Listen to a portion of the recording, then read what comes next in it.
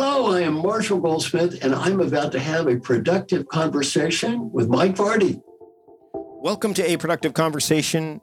I'm really excited to have this episode for you today because it features Marshall Goldsmith. Now, Marshall Goldsmith is somebody who I've followed for quite some time. He's the only two-time winner of the Thinkers 50 Award for the #1 leadership thinker in the world. He has written books that have sold over 2.5 million copies, and he's the author editor of over 43 books. He has books that I have read called What Got You Here Won't Get You There, Triggers, and those have both been recognized by Amazon as two of the top 100 leadership and success books ever written. His latest is called The Earned Life, Lose Regret, Choose Fulfillment. It's really a splendid conversation. And I don't use the term splendid very often. I'm really happy that I'm able to bring this conversation to you here today. So here it is, my conversation with Marshall Goldsmith. Enjoy. Marshall, thanks so much for taking the time to join me on the program today. Oh, very, very happy to be here. So I'm holding in my hands a book that seems really thin on my Kindle, but as I was going through it, it's not a... Here's the interesting thing. The book is called The Earned Life. And as I was going through it, I'm like, I need to be in the right space to read this, the right mindset, it was, you know, those books that you read, you pick up and you're like, oh, this is something that I can start to go through. And I've interviewed lots of people, had great conversations with lots of people. There's some books I can go through pretty quickly. And then there's others where I have to stop and I have to think and I have to go, how does this relate to me? And am I ready to proceed right now? And I am still going through The Earned Life as we have this conversation, but I have lots of questions to get to. But the biggest thing is, you know, I found you through the book Triggers. I'm a big believer in like triggers incite action. And as I went through the book, it gave me some new perspective on triggers. You've had a lot of books that have come out. Your body of work is rather impressive. So I ask you, why this book and why now? Well, I think why this book and why now? The why now part is largely a coincidence of my life. I ended up with the COVID, and I ended up every weekend talking with 60 amazing people. And why this book? It's based on my experience of talking with them, the classic challenges and problems that they face. So as I was going through it, the first thing that stood out, normally you get exercises at the tail end. You gave an exercise right out of the gate. Why is it crucial for people to handle that introductory exercise that you offer pretty much at the onset of the book? Well, I want people to get thinking, and I think you said it very well yourself. I want people to start focusing on their lives, not an abstract theory. The problem is it's very easy to read books like this in an abstraction or talk about other people or think about their issues and problems and never really identify with yourself. To me, the goal of the book is to help you, the reader, have a little better life, not to deal with an abstract theory that you can sit there and use to critique the rest of the world. And one of the things that popped out to me during the reading of the actual introduction was the song, The Satisfied Mind, right? This idea of the satisfied mind and how it landed with me as somebody who's, you know, kind of thinking about productivity from a different vantage point. I mean, I don't believe productivity is about doing as many things as possible. It's about, you know, what are your intentions and how are you going to pay attention to it? But when I hear the word satisfied, and when I hear like the words that kind of feel moderate, for lack of a better term, you know, like this idea of being satisfied seems less than happy or less than success. You know what I mean? Like some people don't, satisfaction just doesn't seem enough. And I'd love for you to kind of expand upon maybe where those biases show up when you hear the words like I'm satisfied or I'm where I want to be. Why there may be some kind of challenge or struggle for people who are like, well, wait a minute, shouldn't I be shooting for more than just satisfaction? Well, I think your words are quite good. Shooting for more. The great Western disease is I'll be happy when. The next achievement, the status, the motivation, whatever. And everything in the book, the one concept that hit the most resonant chord with the successful people I coach is exactly what you're referring to. These are hyperachievers. And one guy, Safi Bacall, said it. He said, and Safi has a PhD from Stanford in physics. He has written a book called Loon Shots, which is a bestseller. He's worth tens of millions of dollars. He started companies, blah, blah, blah, blah, blah. And he said, he always believed that, and he talks like a scientist, he always believed that happiness was a dependent variable based upon achievement. And he finally realized that happiness and achievement are independent variables. You can achieve to achieve and be happy to be happy, but you're not going to be happy because you achieve. Right. That makes total sense. And I think I've been reading a lot about this idea of flourishing and philosophical stuff. I think that one of the things that's emerged, especially maybe during this pandemic phase that we're at, is there's been maybe a redefinition or a recalibration of what, not necessarily what we're here for, but what's the end game? Like, what is, and you defined the earned life in the book, right? The operative term, it's we're living an earned life when the choices, risks, and effort we make in each moment, I want to talk about moment as well, align with an overarching purpose in our lives, regardless of the eventual outcome. Right. Now, when we talk about the word moment, people tend to think moments tend to be qualitative to me, right? Like they're moments are, you could say a moment can happen in a split second, but it can also be, you could argue that COVID-19, the pandemic, is a moment in time, right?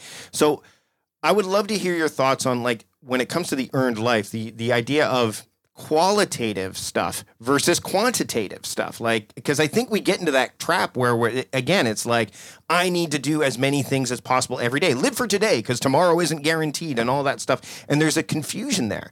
And I want to know where the earned life kind of sits in there because, I have a sense of it as I've gone through the book. But for those listening, where does that fit? Because I think a lot of people are thinking at the end of the day, well, how much did I achieve? And when you're done, you're done. But how does the earned life fit into that equation? Well, again, I'm glad you mentioned it because I'm a Buddhist. So the book is basically a Buddhist philosophy book. Mm-hmm. A religious Buddhist. I'm not a metaphysical Buddhist. I'm a philosophical psychology Buddhist. Mm-hmm. The essence of Buddhism is now. It's finding happiness and peace. Now, it's almost impossible to understand for Western people until you really think about it. The entire Western ethos is you will be happy when. Right. By the way, the great Western art form is always the same. I will predict you've seen this art form thousands of maybe hundreds of millions of times. It goes like this. There is a person. Oh, the person is sad. Oh, they spend money. Oh, they buy a product. Oh, and they become happy. This is called a commercial. Have you ever seen one of those before? I've seen several. I tend to skip them now. Yeah. We have been hammered with this thought literally millions of times. So it's no wonder that we look for happiness out there because we've been told it is out there millions of times over and over and over and over and over and over again in our society. It's very hard to stop. Willpower comes up in the book. Willpower and discipline. And again, I'm kind of jumping in different places because I want people to understand that this is a book that, to me, as I was going through, it's like, this is a book you savor, not a book you race through. Because you can't if you're gonna absorb it. The term earn literally like that defines it in a lot of ways. So willpower comes up, and I've had the opportunity to talk to people who have talked about the idea of willpower doesn't work. I'm a big fan. You could see this right now, but I've got a picture of the Green Lantern right there. I'm a huge fan of willpower, discipline. But so you talk about the idea of the building blocks of discipline, and willpower and discipline fit into that, but you've expanded upon it. And this is based on some of the work you did early in your career. So if willpower and discipline are part of the equation, and you talk about that, what are the other five? And the fifth one I think is kind of surprising. I'd love for you to just touch on that a little bit. Well, first let's talk about willpower. Sure. To me, the traditional idea of willpower is grossly overrated. Right. I have someone call me on the phone every day. Now, why? My name is Marshall Goldsmith. I'm too cowardly and undisciplined to do any of the things I teach by myself, and I need help. Mm-hmm. And it's great. So once you need help and you admit you need help, it's not a big deal. Right. There's a book called The Checklist Manifesto. Yes, Atul Gawande. Yep. If the nurse reads a series of simple questions to the doctor, well, all right, the odds on unneeded infection plummet and death rates cut by 2/3. Doctors don't do it. Why? Ego. According to Dr. Gwandi, more people have died because of the egos of surgeons and died in the Vietnam War, the Afghan War, and the Iraqi War put together. Yeah. Right. Wow. We don't have that much. We're not that smart. We forget things. You actually talk about the agency of no choice in the book too, which I think is fantastic. I mean, I'm a big believer in limit those choices and I do that with time. I think it's important, but because that boosts that. I mean, this goes hand in hand with willpower. If you limit yourself to the amount of choices, decision fatigue doesn't play as big a role, and therefore willpower has a bit of a boost, right? Starting an online business or expanding your physical storefront online has never been easier thanks to Shopify. This global commerce platform supports you at every stage of your business journey. From launching your online shop to managing 1 million orders, Shopify is there to simplify and accelerate your growth. It's not just about selling products, so Shopify helps you manage every aspect of your business with their all-in-one e-commerce platform and in-person POS system. But that's not all. Shopify helps you convert visitors into customers with the best converting checkout process on the internet, which performs up to 36% better than other platforms. And now, a special offer for my listeners. Sign up for a $1 per month trial period at shopify.com/timecrafting, all lowercase. Whether you're just starting out or looking to scale up, Shopify is the perfect partner for your business. Are you a small business owner struggling to find the right talent for your team? I've been there, and I know how challenging it can be. That's why I recommend LinkedIn Jobs. It's not just any job board. It's a community where you can find professionals who are the perfect fit for your business, many of whom aren't checking other job sites. In fact, 70% of LinkedIn users aren't visiting other leading job sites, making LinkedIn your best bet for finding top talent. With LinkedIn Jobs, you can post your job and reach qualified candidates quickly. 86% of small businesses find a qualified candidate within 24 hours. And now, you can post your job for free at linkedin.com/conversation. That's right, for free. Don't miss out on finding top talent. Post your job for free at linkedin.com/conversation today. Terms and conditions apply. Managing passwords can be a real headache, right? Think about it. Every website requires a new password. Each one needs to be unique, secure, and somehow memorable. But there's a better way. Welcome to the world of 1Password, where your entire company can generate strong, unique passwords, store them securely, and access them across any device without ever needing a reset. Imagine never having to click Forgot Password again. With 1Password's award-winning design, managing passwords becomes a breeze for you and your entire team. It's trusted by millions, including top companies like IBM and Slack. Here's the best part.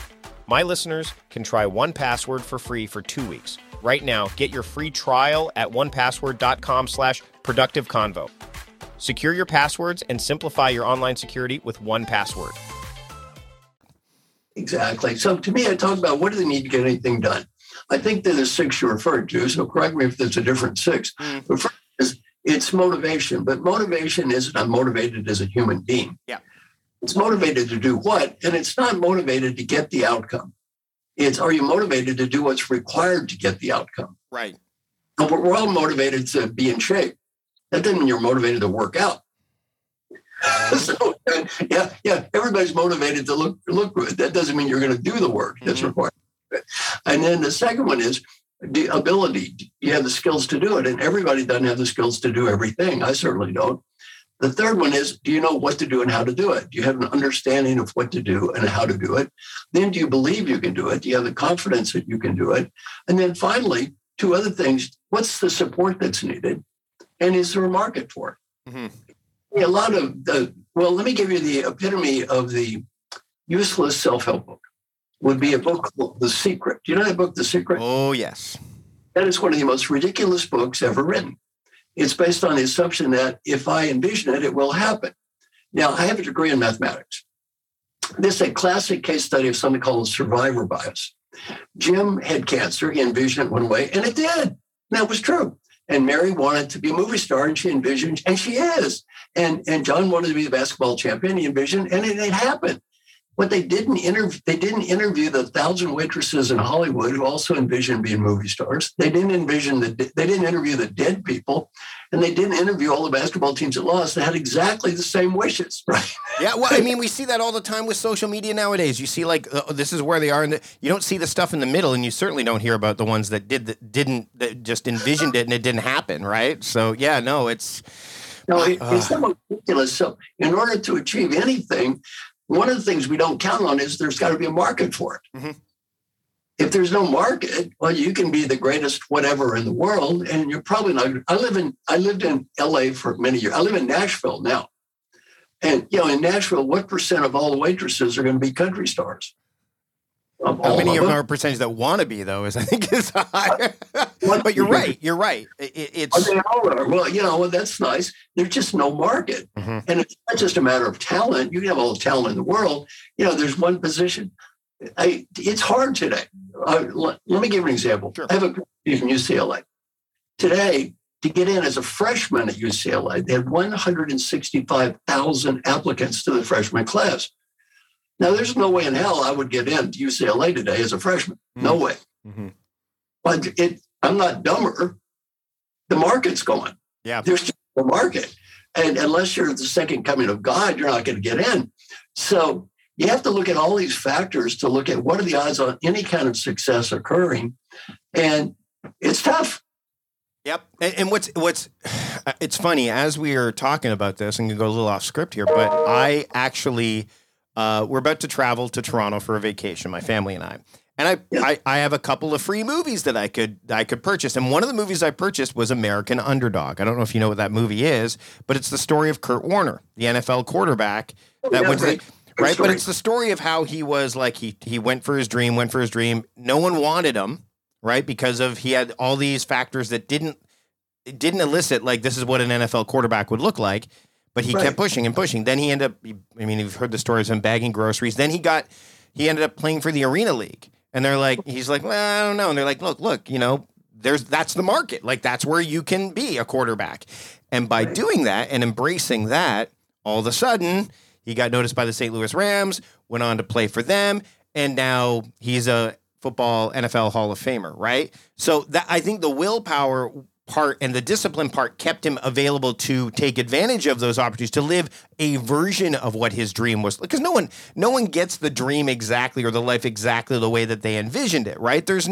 We've seen that famous photo of like what people think success looks like and what it actually looks like with those squiggly lines and stuff like that. So I want to touch base on, before we wrap up, the life plan review, right? Because as someone who's studied productivity for quite some time, David Allen's weekly review, we hear a lot about this. Yes. I saw David Allen 2 days ago. Really? Yeah, he's a good friend. Yes, David and I've had... Amsterdam. He flew in from Amsterdam 2 days ago. A friend of ours died, and he had a world thing for him. And so I saw David. David is a good friend, saw him 2 days ago. Yeah, David and I have had a few conversations over the years. I wrote for the GTD Times for a while. Actually, one of my first, when I used to be a productivity parody guy, when I used to do like a Stephen Colbert-esque take on it, he was one of the first people that I interviewed. And through that interview, his team, back when GTD was like, housed in Ojai and did all that stuff, they wanted me to write for the GTD Times. So if it wasn't for David Allen, we wouldn't be talking today. David's a great guy. And I know he moved to Amsterdam several years ago. But the weekly review is, I think, for a lot of people, one of the toughest things for people to do in the getting things done methodology, mainly because there's a lot of attention and time and, frankly, discipline and willpower to sit and go, I need to look at all this stuff. So my question when it comes to, we're just talking about a weekly review. We're looking at the life plan review now, and people are like, oh, like, again, that idea of, oh my gosh, this seems so big. Number one, can we distill it so that it's maybe not so ominous to people, but also why it's so important that people do that?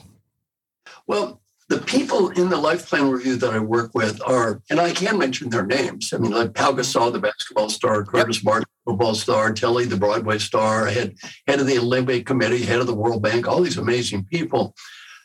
Every week they have accountability without judgment. That's what I love about the life plan review. Every week they go through their lives and they say, okay, here's my scores. Here's what I did well. Here's what I screwed up. And we practice something called feed forward. They ask for ideas from everybody every week. It's somewhat counterintuitive. You don't think people like this would be vulnerable enough to do it, but they love it for a couple of reasons. One, they have no one to talk to. Social media, cancel culture, they have zero people to talk to today. Right. Being in an environment where you can talk to anybody without being crucified and act like, by the way, one person said for an hour a week, I get to act like a human being. That's about it, because they act like humans. They have to act like they're, I don't know, robots or something.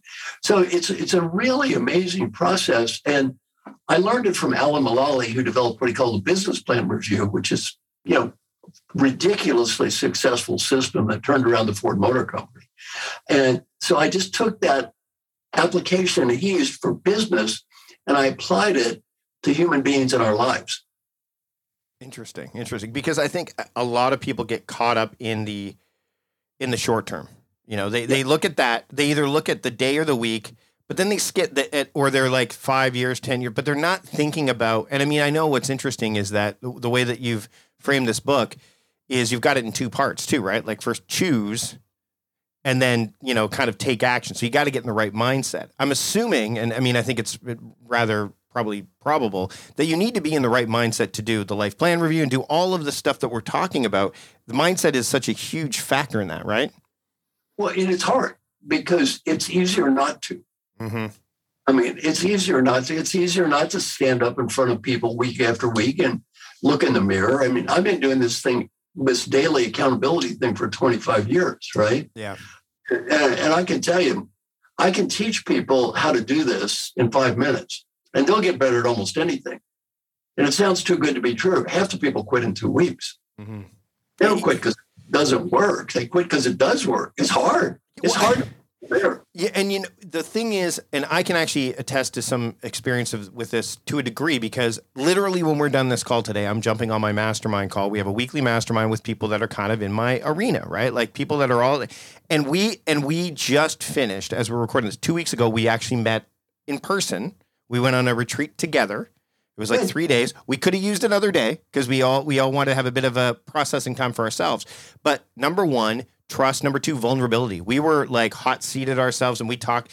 And the thing is, there is fear. Even if you're really close with those people, there's fear but once you go the other side of that fear, right? The other side of like when I was done, I was like, wow, it was not just okay. It was, clarifying, it heightened my awareness. They called me out on some stuff, which I think is very important, but they didn't do it in a way that was malicious. There was some kindness, but there was compassion behind it, right?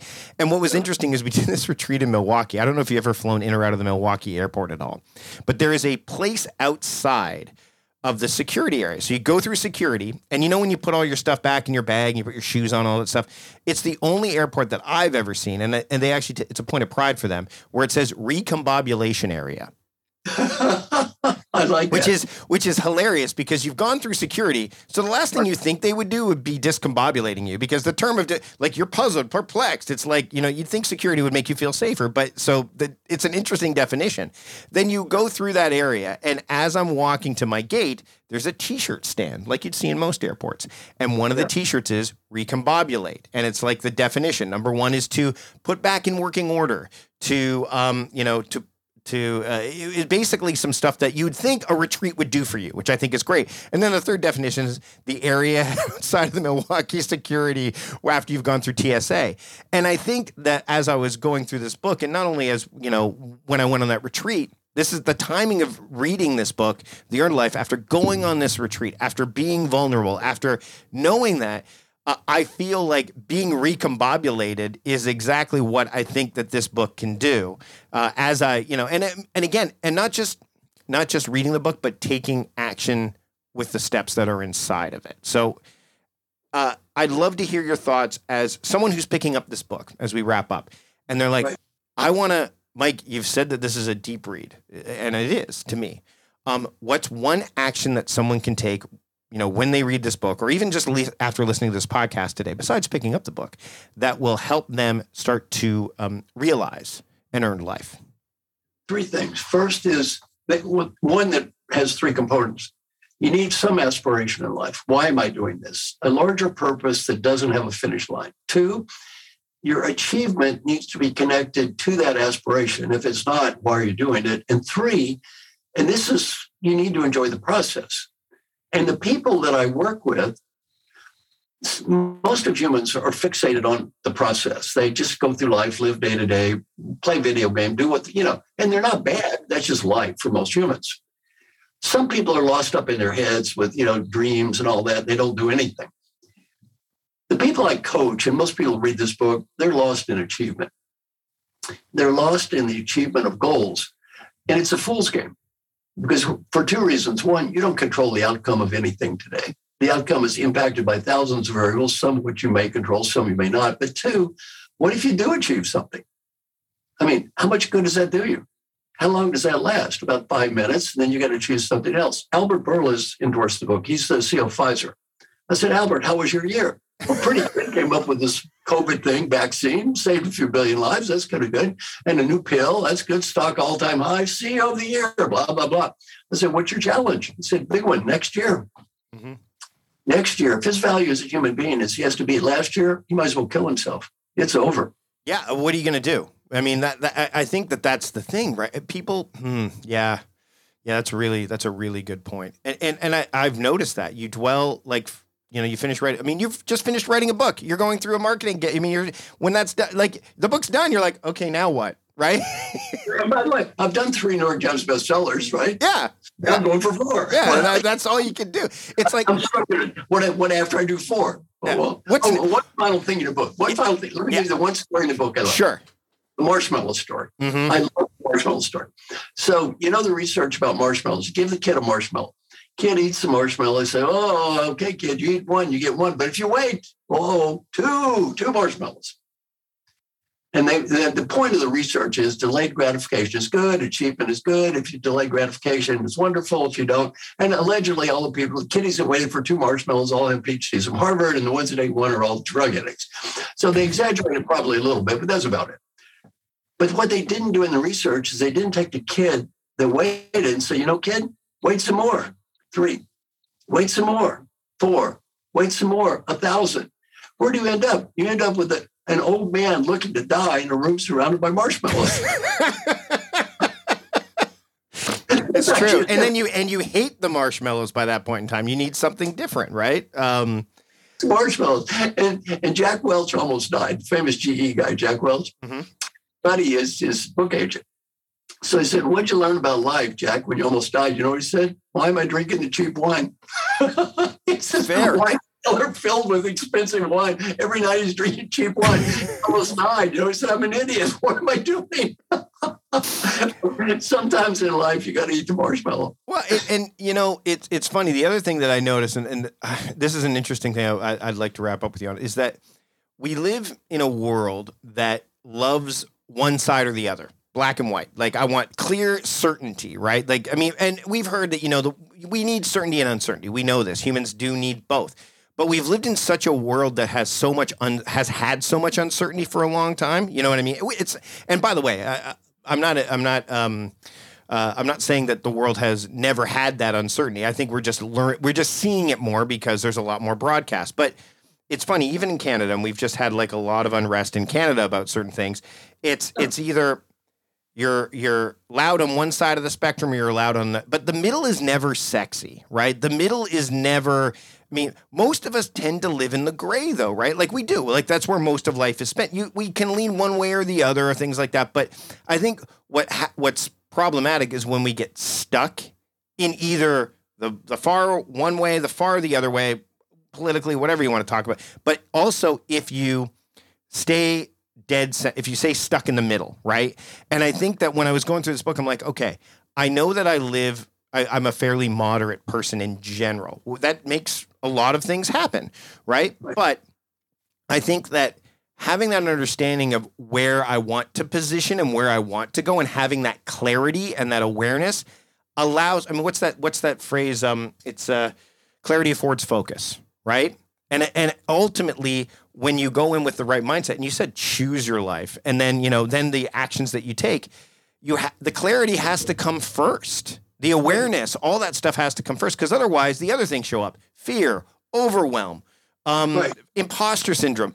I struggle with validation stuff. I was just talking to that's one of the things that came up in the retreat. The idea of I need validation from others. Well, how do you get validation from others? Constantly putting things out there. You get a little dopamine.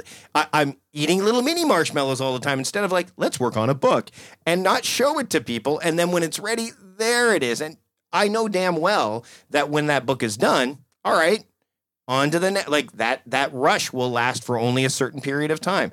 But to me, it's just, I think anyone who needs, I think everyone needs to read this book. I think that the fact that it's designed for, like you're talking about, the people who dwell on achievement. I think the great thing about achievement is subjective too, right? You even talk about this in the book. What's success look like? What's a satisfied mind look like? It's different for every single person. My best man at my wedding is still a forklift driver at Costco, working 2 a.m. to 11 a.m., comes home, hangs out with his family, plays online poker, and guess what? He loves his life. And that's great. That's great. And so that's my point. There's a lot of places to play with this.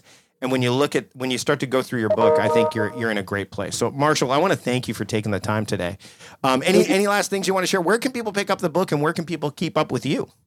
Well, the book is going to be available hopefully pretty much everywhere. I'm Marshall. If you want to send me an email, marshall@marshallgoldsmith.com or www.marshallgoldsmith is my website. So very easy. Marshall has 2 L's. It's pretty easy to find me. Thanks again, Marshall, for having a productive conversation with me today. Thank you. I loved it. This is definitely one of my favorite conversations I've had because it's somebody I've wanted to talk to in a while. So Marshall, thanks for joining me on the show. I really appreciate it. We had a wonderful conversation. I look forward to the next one that we have. You can pick up The Earned Life, of course, wherever books are sold. And there are a bunch of other links in the show notes. If you want to get those, go to productivityist.com/podcast421. You can make that happen. If you want to make sponsoring the show happen and supporting the show, then you can visit our sponsors. If you want to sponsor the show, you can do that too. But if you want to support the show, visit productivityist.com/podcast sponsors, and you can support the sponsors you heard during today's conversation. Another way to support the show is to subscribe to the podcast. You can do that in the podcast app you're using right now. You can do that at the show notes site. You could also do that randomly by discovering us on Apple Podcasts or Spotify or wherever you're listening to podcasts. It's another way to get through the show archives far quicker. Listen to episodes where we've spoken to David Allen and Chris Bailey and Gretchen Rubin and so many others over the past 400 plus episodes. Plus, you won't miss a single episode of What's to Come. And what's to come next time is my conversation with Loretta Bruning, which I'm really looking forward to bringing to you. It's been a while since we had that conversation. It's now time to release it to the world, and I hope you will be here for it. Until next time, I'm Mike Vardy, the host of A Productive Conversation, reminding you to stop doing productive and start being productive. See you later.